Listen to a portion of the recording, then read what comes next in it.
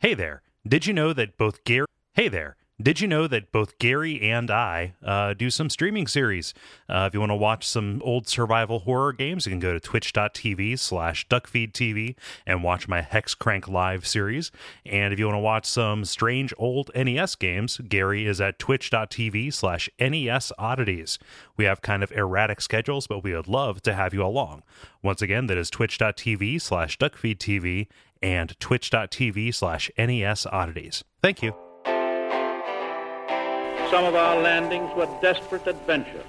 We are now prepared to meet the inevitable counterattacks with power and with confidence.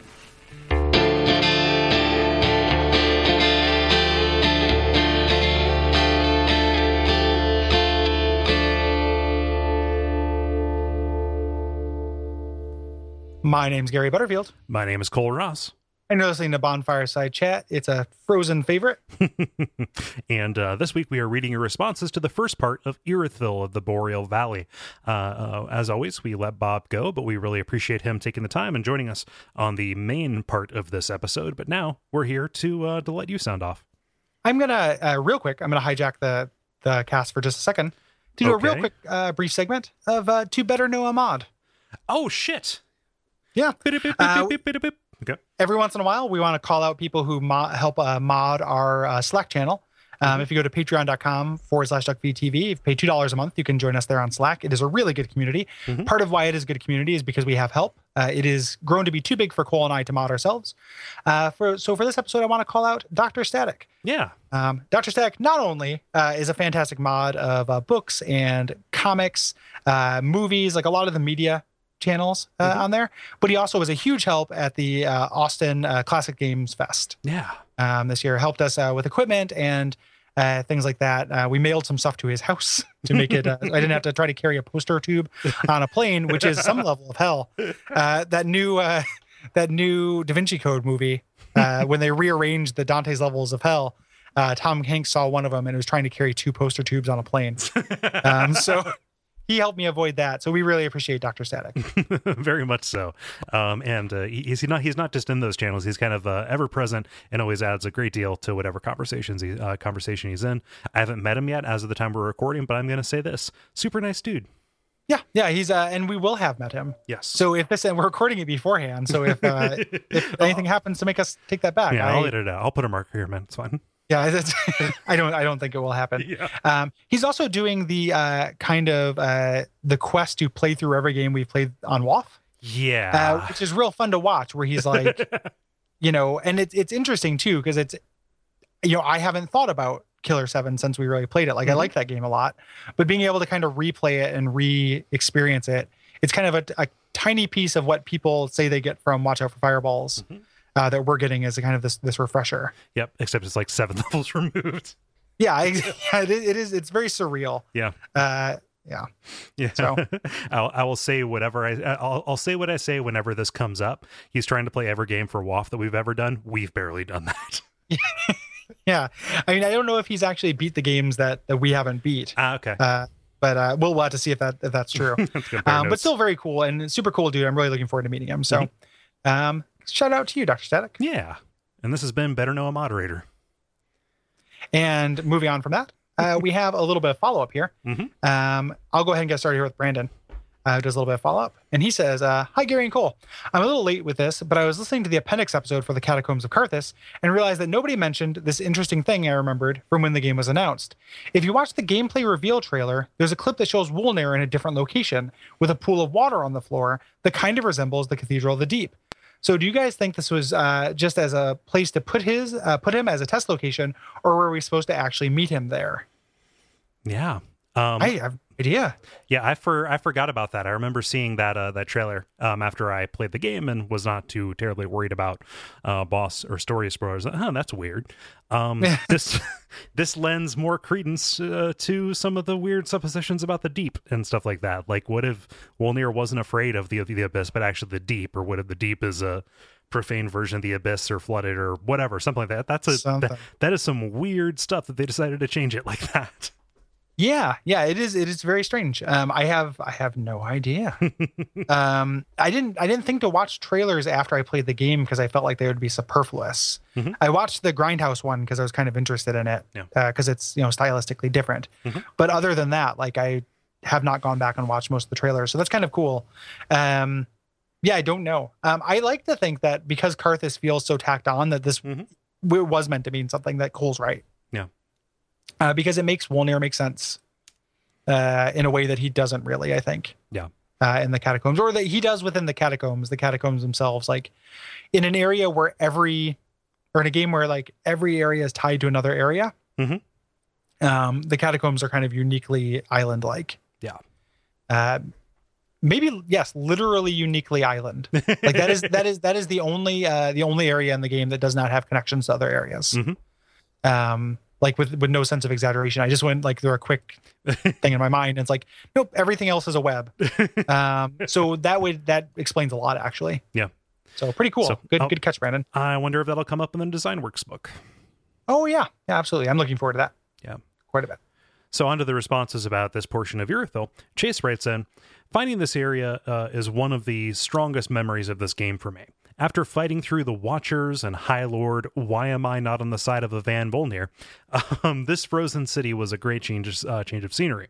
The only thing I don't like about it is that it seems disproportionately difficult compared to the rest of the game. Maybe I'm worse at these games than I thought, but it seems like everything here hits harder and takes more hits than anywhere else in the main game. That's largely true. I think that there are part like Lothric, like mid Lothric, when you start dealing with those knights that have the healers. Yeah. I think those guys are hit harder and are kind of more frustrating. But this is a huge spike. Yeah. I think. Yeah, and that opinion is kind of echoed kind of across all these responses. Nobody should feel bad for finding this area difficult. No. Yeah, absolutely. And then cue a bunch of responses that's not actually difficult from people, but that's fine. That's video games. Nick, so yeah, thank you. Thanks, Chase. Nick says by contact. I stood at the entrance of Irithyll for a few minutes, taking in what is possibly the best area reveal in a Souls game. After spending a good bit looking around with my binoculars, I noticed that you can actually see Anor Londo directly from the entrance, the spiral elevator. This was a double mind blow of epic proportions, and ranks as one of my favorite moments in a Souls game. Later on, I noticed that Anor Londo, once again, you can notice the elevator stairs, etc., can be seen from the high wall of Lothric just after Vort, but only if you haven't beaten Aldrich and Yorm yet. It's so cool that they did this. This is one of my favorite aspects of Dark Souls 3, that almost every area you visit, not including the underground stuff, can be seen from the high wall of Lothric. This is not done nearly as well in previous installments, and I absolutely love it here. Cheers. And he does a little Solaire. Oh yeah, sun. Yeah, part of it's missing. It looks like just a bit of netcode, but it's a little Solaire emoji. Yeah. Yep. I need to go check this, or at least find a good high res image of it so we can include that in the notes. If true, that's great. Yeah, that's pretty neat. You can see, so because it's like I get out the binoculars, like I look around, but I've not noticed that. And again, when we talked about it in the episode, I think it's just kind of Anor Londo blindness. Yep. Unless it's a very specific piece of architecture like that elevator, it just looks like there are only so many like beautiful cathedrals. I can't have my heart broken again, Gary. Yeah. Brian says, and this is Brian, who we lauded at the beginning of this. Brian says, the invisible electric Croco Dog bridge is my favorite trademarked Dark Souls fuck you in Dark Souls 3. It's such a wonderfully timed moment, moving from the idyllic beauty of the establishing shot of the city to the sudden panic of running into an invisible wall as a terrifying monster appears suddenly to gobble down your insides. That is, of course, assuming that you had no idea that there was a path near Farron Keep leading you to a quest important key. To make this a question, Electro Crocodogs, yay or nay?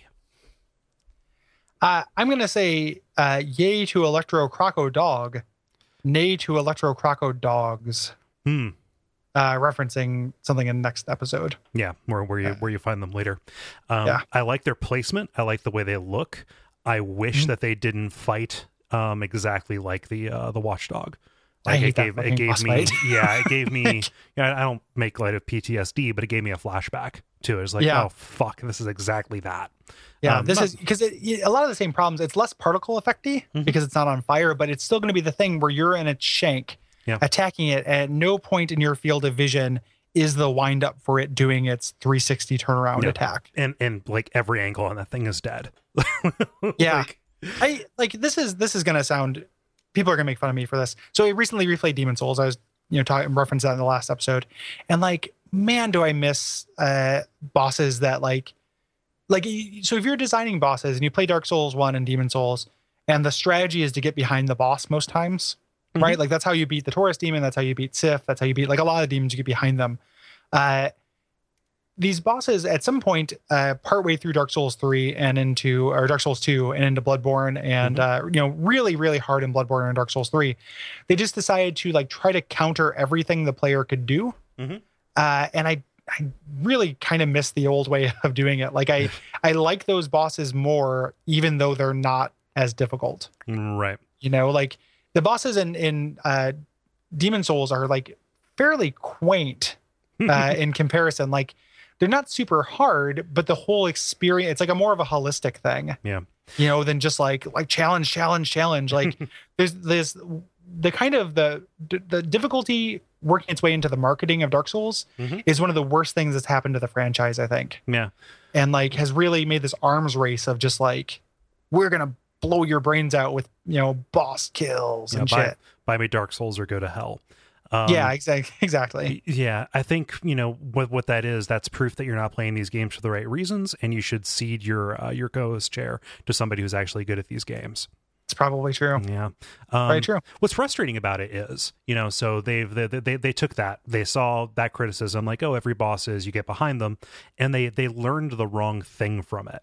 The lesson to my mind wouldn't be that, okay, every boss having a weak spot or, like something you can, relatively safely exploit. Like that isn't the problem to my mind. The problem is, it's just the same place for everything. Yeah. Like if what I would like to see, and the more interesting thing aside from just kind of like he can hit you wherever you're standing and fuck you, is you actually have to learn more about them. And I understand you're dealing with bipeds and quadrupeds. There's only so much you can do with that. And obviously the back of them is going to be the back of them no matter what. But yeah, like it's frustrating that it feels like they pressed the wrong button or like moved the wrong lever. Oh, to 100. Like I agree with you to 100%. Or like at least make the tells that they're going to do these things signaled from the back. Like you see that with demons, right? Like you fight the big demon that you run into in Demon Souls, and when you get behind him, he flies up in the air and does like a butt stomp. And same thing the stray demon does. That's fine. Like that's great because you can see it come. Like I'm behind. My camera is filled with demon flesh. That moves, that's my signal. Like I want to learn bosses. I just it feels like the kind of changes when they've ramped up the difficulty for a lot of these things, that has not always been an elegant curve. Right. Like we praised it when we talked about Maria as being a very difficult boss that like you still have to kind of learn. That gets harder as you go. Yeah. And that's kind of sadly an exception for these. So where it ends up being like my favorite bosses in Dark Souls 3 are not the ones that everyone considers to be like the hardest generally, except for Aldrich, which people like have a much harder time with than I do. But like and again, I just talked about how hard Pontiff Sullivan was for me. That's not me MLG dick measuring, but I did like, it just like, it's very rare that the hardest boss in one of these games is going to be my favorite anymore. Like it's going to be like the Nameless King, which I fucking hate. Like I just like, I hate the experience of that fight for so many reasons. And like, it just this arms race is just really a bummer. Yeah. And it's also a problem with like really large bosses too. Yeah. That's always been a thing. Yeah. Like the Dark Souls has never done gigantic monsters as well as maybe it thinks it does. Yeah. But people are disappointed when they're not there, Yeah, exactly. Yeah. People criticize Dark Souls 2 for having like bosses that were a manageable scale. So I'm sympathetic to them, like desperately trying to, fix things in response to criticism, right? Like if you follow the series, they are listening to things that are said, even though they kind of make a corporate habit of saying that they don't. Like everything is just as it's intended, but then in the next game or further down, things actually do change. Yeah. So they're doing what you should do as a company. They're listening to feedback, but it's just they're searching. So I'm sympathetic to it, but I would rather have an easier game that is doesn't ever feel like I'm just kind of getting fucked over. Even if it's a little bit easier. Yeah. like a slightly easier Dark Souls is still, you know, it's not like God of War. Like it's still pretty tricky. And it's still it's not mindless. You still have to think about it. Like I like that, you know. And when we're saying easier, we're saying like, oh, Dark Souls 1. yeah, not easy. Yeah, not easier like Kirby's Air Ride. Like I mean, easier like Dark Souls 1 or Dark Souls 2 or Demon Souls. People get so upset when we say shit about Kirby Air Ride. Yeah, it does beat itself. It's a really good excuse for if you're saying an easy game, you don't have to actually hit the accelerator. Like Kirby will just move forward and win the game. Without you doing anything. Okay. So that is what I'm referencing with Kirby Air Ride. But anyway, so the miniature rant over. But like the thing with this beast just really puts it into contrast for me, or puts it into relief for me. Yep. So I agree. Crocodile on the bridge and in the river, like that river reveal when he just like comes after you, like that is so good. The way I wish I'd seen that. I'm gonna craft my next playthrough to see that. So it's the way they use him, at least in this portion of the level, is fantastic. The thing itself, not that crazy about it. I like the way it looks. Like I like its weird 3 eyes and a column. You know. But. Yeah. Yeah, and the place where you fight 2 of them is fucking egregious. I hate that encounter. Like that's really feels overly difficult to me. Yeah. But we'll talk about that next episode. Yeah. Joseph says via contact, the visual presentation of Irithyll is absolutely stunning. If favorite Souls area were a beauty contest, there would be no competition, which is a pretty huge compliment considering a series known for its amazing environments. But I also consider it a masterclass in level design. The winding path upwards from the second bonfire seems almost like a second tutorial, slowly introducing the player to the diverse set of enemies, testing his ability to manage distance and the enemy's attention before opening up to the church square. From there on out, the critical path remains fairly linear, although it takes a lot of unexpected turns that start out looking like hidden areas. Remember that broken window in Anne Orlando? Kind of like that. But the sheer variety of enemy designs and the constantly shifting environment and frequent shortcuts keep it interesting and manageable. Yeah. This is one of the few pro things that I saw about kind of the design of the area itself once your boots are on the ground. Yeah. Well, I mean, this plays into a little bit what we were talking about at the end of the episode last time. Yeah. About how it being very intentional that it's a roller coaster ride. Yeah. I think to my mind, Joseph is maybe giving a little bit more credit for subtly introducing enemies. Mm-hmm. Like if you walk forward, you're very likely to run into your first set, like your first trio kind of right away. Yeah. Because there's one guy walking away from you. There's another guy who jumps out, and a guy walking down, and then a guy who jumps in from the side as an ambush. Like it doesn't ramp you in. Like the way to do what they're talking about would be to have just the sword guy, just the shield guy, just the fire guy. Yeah. Then start mixing them up. And it really kind of shows you, 2 of them and then 3 of them pretty much right away. Yeah. But other than that, I think that it does do a really good job of kind of keeping your interest while being very linear. Mm-hmm. Yeah. It's a good feat of sequencing. Yeah. Yeah. Agreed there. Yeah. John writes in saying, I found this to be the most challenging section of Dark Souls 3. Those mini dancers messed me up every time, just like the big dancer was my challenge boss. I still can't do it solo, unlike the rest. The mini dancers, I believe referring to the Pontiff Knights, moved far more while attacking than most enemies do, and you had to be exact with your rolls. The gaping rat, upon entering the valley, was also energetic, and I seemed to run out of stamina far too quickly. Oh, I just like an energetic rat. Yeah. Hey guys, what's going on? Hey, what? Yeah. As to the city landscape, it was initially reminiscent of your discussion of Hade's Tower of Flame, and not being coaxed into thinking this city was a copy of another city in Dark Souls 1. But the pictures the Silver Knight was looking at gave it away, though. I know that girl anywhere. That knight looked like he had lost his love and given up, but it was all a ruse, as an arrow pierced my back, flattening me. I guess I should have prostrated myself more for Guinevere. Mm-hmm. Yeah. So I didn't realize I was offline when I was playing. I was like, wow, there's no, great chest ahead or whatever. Like, what a view. I was like, that's remarkably restrained. Are they filtering those out? And then I went back through the area online and like just people just ejaculated that shit all over the place. Yeah. Yep. Garbage trash 2016. Garbage trash. Is that the ticket? That's what yeah, garbage trash 20. If we make that our ticket for Dark Souls 3, then people will be right about every mean thing they say about us. Yes, We can't do that. No, that is for people specifically who are doing the try both hands. Yep. So one, nobody masturbates with both hands. But two, for people who are just doing sexist kind of gross messages about boobs. When he said that night, or I would know that girl anywhere, I was thinking about the movie The Naked Gun. Oh yeah, where Frank Drebin gets divorced, and there's a part where he's talking to his partner. He's like, "Everything I see reminds me of her." And he looks out and he sees those two. I'm sure you have them in the Midwest. Those like just boob-shaped silos that are next to each other, like the gigantic land tits. Yep, that sprinkle the Midwest. It was a very funny moment to young me who was way into The Naked Gun. Those are salt silos. Yeah. You got a big floppy pair of salt silos, Guinevere. So there's an amazing thing. I think maybe I pointed it out to you when we were driving through Cincinnati. The Procter & Gamble World Headquarters has 2 towers that are dome shaped at the top.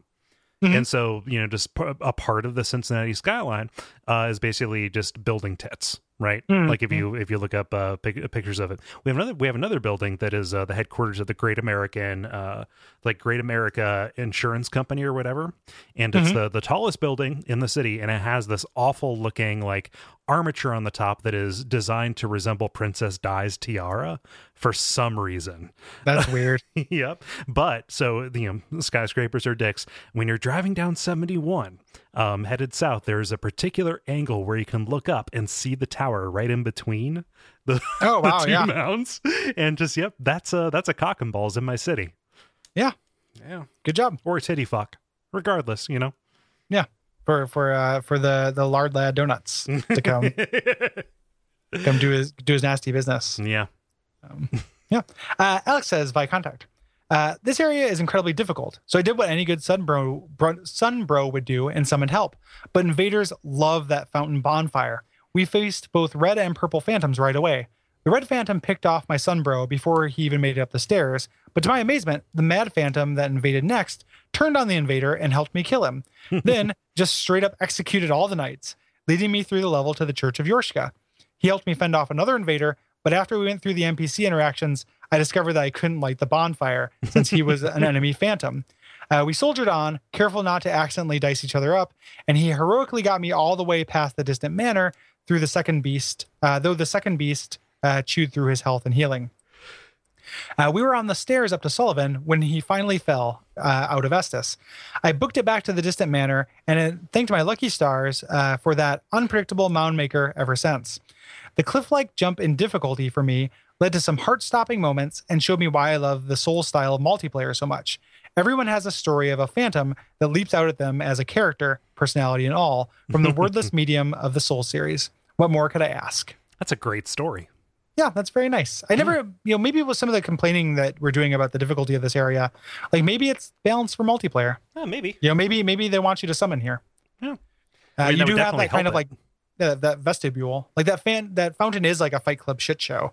Like it is, when I've done my mad phantoming, that's where I did it, and it's hopping. It is, but it's maybe it's balanced for multiplayer. Yeah. I would love to try and do something like that, like come in as a bound maker, and make delightful, merry, benevolent mischief. You really have. I've tried that, but you have to have somebody who's up for it, because when you go and fight one of the enemies, they think it's a ruse and they stab you in the back. But it would be like maybe next time I play, I'm going to go through every area with people and just see how it's different, because that is a new way of playing the game. It's easy mode, but it's a way of playing the game I haven't done. Like, how does this feel if I just have a bro with me the entire time? Yeah. It'd be kind of fun. Yeah, report back on that, please. Yeah. Kilo asks about invasions here. This was my favorite place to invade in the earliest days of Dark Souls 3. It's such a huge and varied area that you could end up with an intricate chase that lasted half an hour or more. You guys haven't spoken about invasions too much so far. Have you had any memorable experiences? Like I said, I've done some purple phantoming here, but typically what I do, other than that, times I've tried to like help out, is just lure enemies to them. Like I just Pied Piper a bunch of these Pontiff Knights and then go slaughter somebody down by the fountain. So I've done a little bit of that. I almost never red eye invade, just in general. And I haven't been invaded very often. I get invaded a lot by the Covenant in the next area. The Eldritch Faithful have gotten me a bunch of times. Okay. But here I don't get invaded very often. Yeah. In fact, I can't remember. I can't think of one. Yeah. So nothing comes to mind for an invasion that I've had. Like, and if I have, I've either dispatched them or it's been like, oh, that's a bummer. Like, nothing is a super memorable thing. However, I am walking through as a blue sentinel. Is that the right one? Those are the cops, right? Yeah. Yeah. So, it's like one of two cops because there's also you're right. It's the cops. Yeah. Never mind. Yeah. And that's always fun because, it's just a way to vary things up. And most of those encounters have actually been the same. It's almost always folks, no matter where I'm at, pulling me into the undead settlement. And that is a crazy area to find two people in, actually. Because when you're pulled in, you have like their health bars, and there have been whole times where it's been like, I really want to help you, dude, but I can't find you. But a lot of those fights also kind of devolve into the Red Invader just running and taking pot shots as we're chasing after him. And it's like, well, we can't proceed, and this doesn't benefit you. Why are you doing that? Yeah. Well, some people just want to watch the world burn, I suppose. But that is my experience mostly, is trying to help people out. Yeah, I will probably try to do some more PvP before we do the PvP episode. Oh yeah, of course. And that's something we didn't mention in the last episode, but after next episode is when we'll probably start sprinkling in our specials, right? For this season. So be on the lookout for those. But yeah, I'll probably try to do some more, but it's never going to be like the most I did was in Dark Souls 1, but it's never going to be the appeal of the game for me, So, and there should be a giant asterisk next to everything I say about this game for that too, where people are like, things I complain about where they're like, oh, it's good for PvP. Like, maybe it's just not good for me being strictly PvE focused. Yeah. Not that my experiences don't matter, but it's like, I'm sympathetic to the idea that like some of these problems I have, are actually good for a different community than myself. Yeah. Jeremy says, by contact. On my first playthrough, my build was mainly sorcery. As such, by the time I walked onto the bridge leading to Irithyll, I was already basically speedrunning the game. Sorcery was doing such crap damage, I didn't really have a choice, especially with my precious Estus split between gold and blue. So when the lizard dog spawned behind me, I did what every naked, underpowered sorcerer does. I ran like hell. Luckily, I had already cleared the cathedral, so I slipped through the weird-looking fog wall and ran straight to the bonfire. Lizard dog, however, stopped at the gate. I walked over and tried to whack him a few times through the gate without much success. Then he disappeared. I rested at the bonfire ready for a rematch, but he never showed. Jumped forward a little while later, and I walked into a giant swamp at the bottom of the area, desperately looking for the next bonfire. Lo and behold, lizard dog appears again and eats me. I was in communication with some duck feed people at the time, so I mentioned it. That thing shows up down there? It didn't for me, they said. And it doesn't if you kill it on the bridge. God damn it. Which is how I learned that Dark Souls 3 really does love to troll players. If only I had dealt with my problems when I found them, I wouldn't have had trouble later. I can't help it, Miyazaki. I'm a born procrastinator. Yep, that's the level working as intended. Yep. You can cheese him with the first time I fought him, I cheesed him with the fog gate. The trick is you walk through the fog gate. If like your sword arm is through, you will hit him. Oh, wow. And then he will start to disappear. Then you walk back and he'll start reappearing. So you just don't let him despawn. Yeah. So you can make it work. Yeah. Yeah, but thank you for writing in with that. If neither of us had the second encounter go, I'm happy that somebody was looking out to make sure that it got brought up. For sure. Yeah. Boaz or Boaz writes in via contact saying, I hadn't noticed until I played around with no clipping, but since there's two ways between Irithyll proper and Anor Londo, there's a specific trigger zone that turns on and off the thick clouds that hide Anor Londo from view until you pass a certain point. Up until then, I hadn't realized that it was actually hidden like that while you are in the lower city. I had an ideal moment while fighting my way down toward the river, and the alcove where you fight the dogs. Oh, I've seen these hollowish dogs before, I think. Then I look a bit closer, and the dogs have human skulls. Now that's a cool, creepy image. Sorry, dog dudes.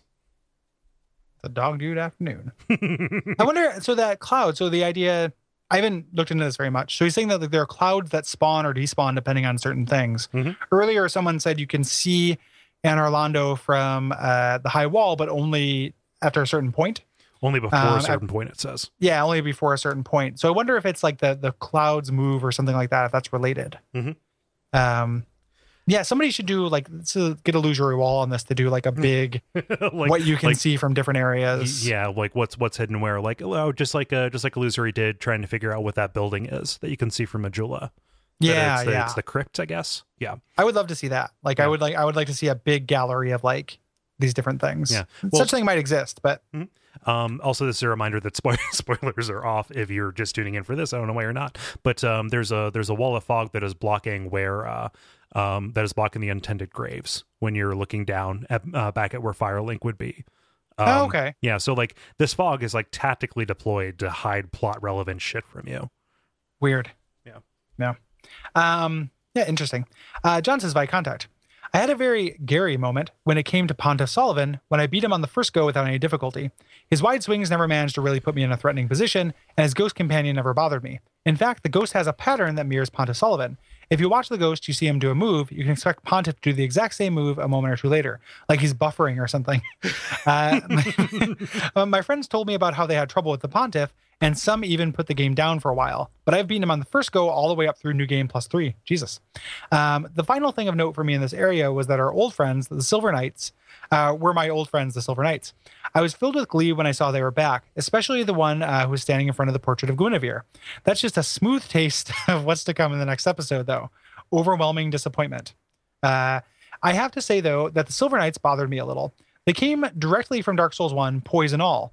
You have to hit these guys a smooth 3 to 4 times, even with a claymore, to stagger them. Meanwhile, if they get one hit off on me, they're knocking me around like the rag dolls of the rats they used to trail around in my feet in the original game. Yeah.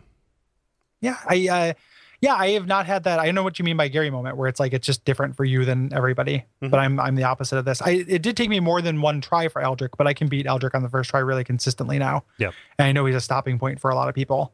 So that is kind of the Gary moment I had there. It's a big 1-2 punch here, regardless. Yeah, and there's such different fights that I could see a person who traipses through one having trouble with the other, and vice versa. Yeah. One of the way that I play Dark Souls, which is very cautiously, is how you're meant to play Eldrick. Yeah. So the Silver Knights are kind of a pain in the dick to fight. I agree with that. And this reminded me of something I wanted to say in the last episode, but just forgot. So I'm glad you wrote this. As much as I've said, like all this Anne Orlando stuff works for me, Silver Knights weren't real. Nope. In Anne Orlando. What are they doing here? That's pretty frustrating. Yep. Like as much as I do really like this reveal and this reuse of Anne Orlando, specifically the Silver Knights undercuts one of the coolest things about the big twist in Dark Souls 1. Yeah. And so, I mean, the explanation would be, they just crafted a new piece of armor because obviously they were in a little bit of a renaissance with this climbing back up, and they still maintained the same reverence for the old gods. Maybe but it's kind of a new thing. Like, it frustrated me that just kind of like, hey, there are these physical things when here, it's again, the problem we've always had, which is it feels like it's 3 years later as opposed to 3 centuries or whatever. So like in broad strokes, if you don't focus too hard, the way this stuff is used is real cool. But there are some real kind of like what has to be retcons happening with some stuff happening because it just doesn't nail the details in a way that like makes me not say like, wait a minute, what? It's weird too to have this game not nail the details, because it's like when we talked about this last episode or during the appendix, where it's like everything in Dark Souls Dark Souls 3 is either spelled out 100% or 40%. And this is something that I feel like this is one of the very few cases where it's like spelled 95%, with this one kind of big problem with this kind of thing. And that's accepting Yorshka, which like, I don't have something I believe about Yorshka. Yeah. I don't really know what Yorshka is. But like, it is very like frustrating. And like you said, Pontiff Sullivan found some armors. He went down to Sen's Fortress, found a bunch of armors, like on statues or something like that. Like found a set of armor and then started reanimating them again. Like that'd been fine. That would just been a cool thing to see in an item description to acknowledge this thing that like is canon in Dark Souls 1. Yep. Like you didn't kill Gwendolyn in Dark Souls 1 is canon, but Gwendolyn's existence is. So the fact that illusion was happening is canon. That's not up for debate. Right. So yeah, that's frustrating a little bit. Yeah. So yeah, and I'm sure that'll come up a little bit next episode as well, just because it is kind of a dick punch. I'm going to round us out here with Elijah, and then have a brief just fun, because I want to acknowledge somebody who did something pretty cool. But Elijah says, my friends and I were having a pool party, and after many hours and many drinks, I decided to tackle a Dark Souls boss drunk. Everyone huddled around the couch as I loaded up my save and jogged over to the as-of-yet unopened fog door in Irithyll.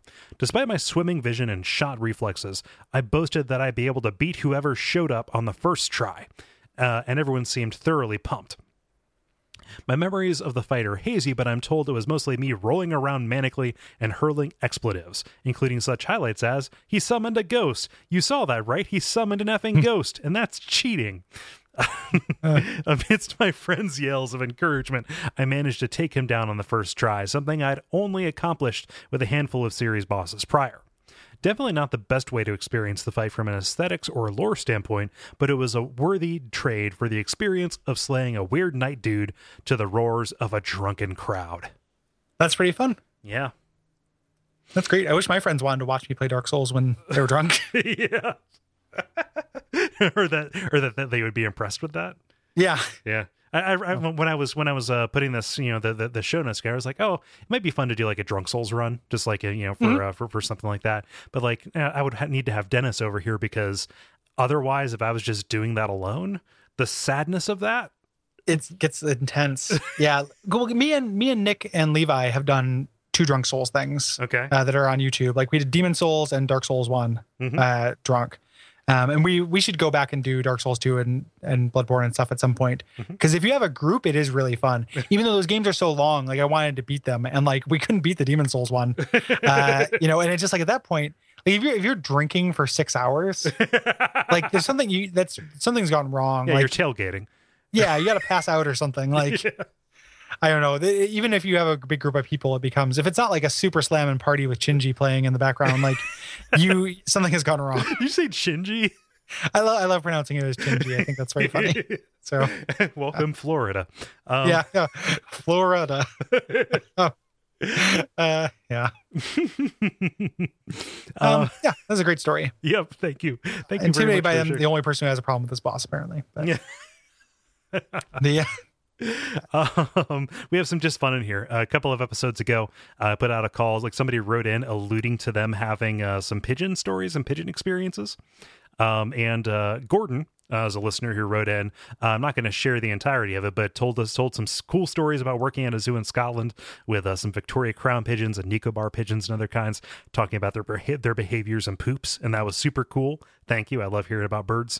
And there's even a PS here. Like, we are just kind of stranger than fiction in Gordon's life, because they say, PS, pertinent to the rest of the last appendix, I have also taken part in combat juggling, which leaves a lot more bruises than I expected, as there was always that guy who took it deadly seriously, who was also that guy at parties. Serious combat but juggler is pretty intense. When you play the game of combat juggling, you win or you die. You're in the great game now, and the great juggle is terrifying. Yeah, that's pretty intense. That's very funny. Yep. So I just wanted to relay that. Oh, I enjoy that. If you have any stories related to pigeons or Dark Souls or anything, you can hit us up at duckfeed.tv/contact. Not everything ends up in the episode, but we read them all and we keep them all. So even if it is something that is tangentially related, it may end up in an episode later. I don't want that to discourage anybody from writing in. Right. The fact that it may not end up actually read at that time, maybe read later. Yeah. So we'd love to hear that. Specifically, your thoughts about. Some of those kind of came through this time, but specifically the Anor Londo part of this area of Irithyll. Yes. Yep. And do that. And also, if you don't have anything to say about that, but also like you have something about the dungeons or the profane capital, any of that, then, I basically file all of those away whenever it's appropriate and then pull them up. Yeah. And I'm looking forward to a group of people telling me that the twin gaping dragon monsters are no big deal. Because I think that's a really, really one of the hardest encounters in the game. Yeah. So have you fought those things yet, Cole?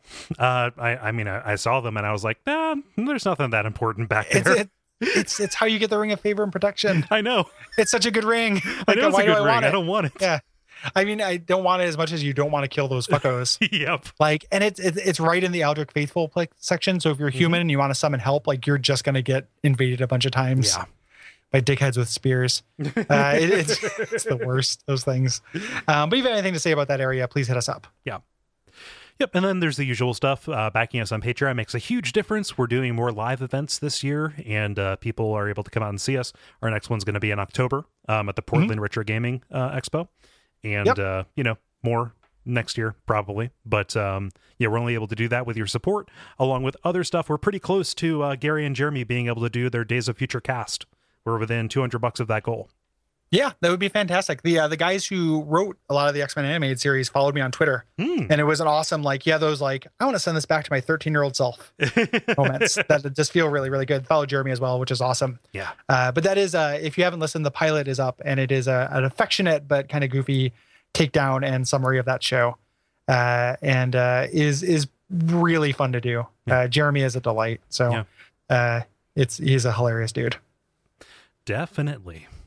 Oh. I secretly love them. I'm happy to joke that about you guys buried the hatchet. Yeah.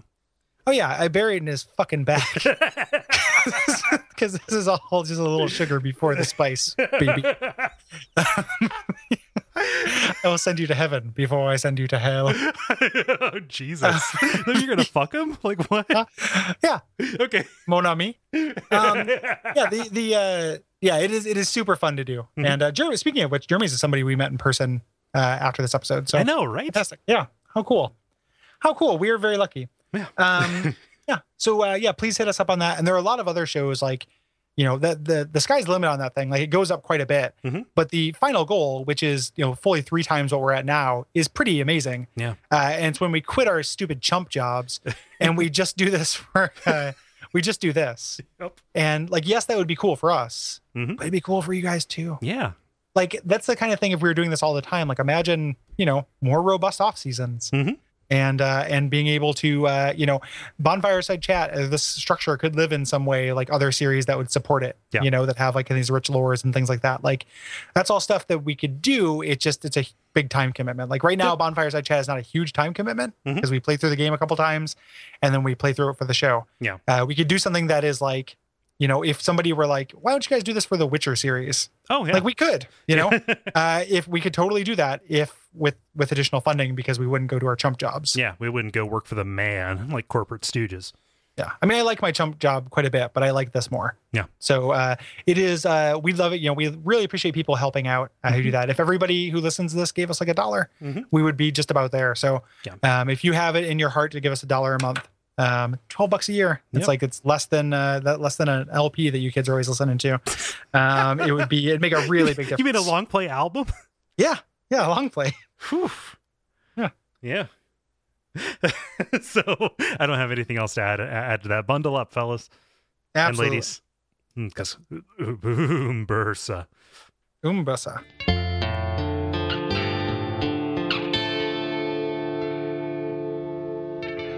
And we all pray that we will have far more soon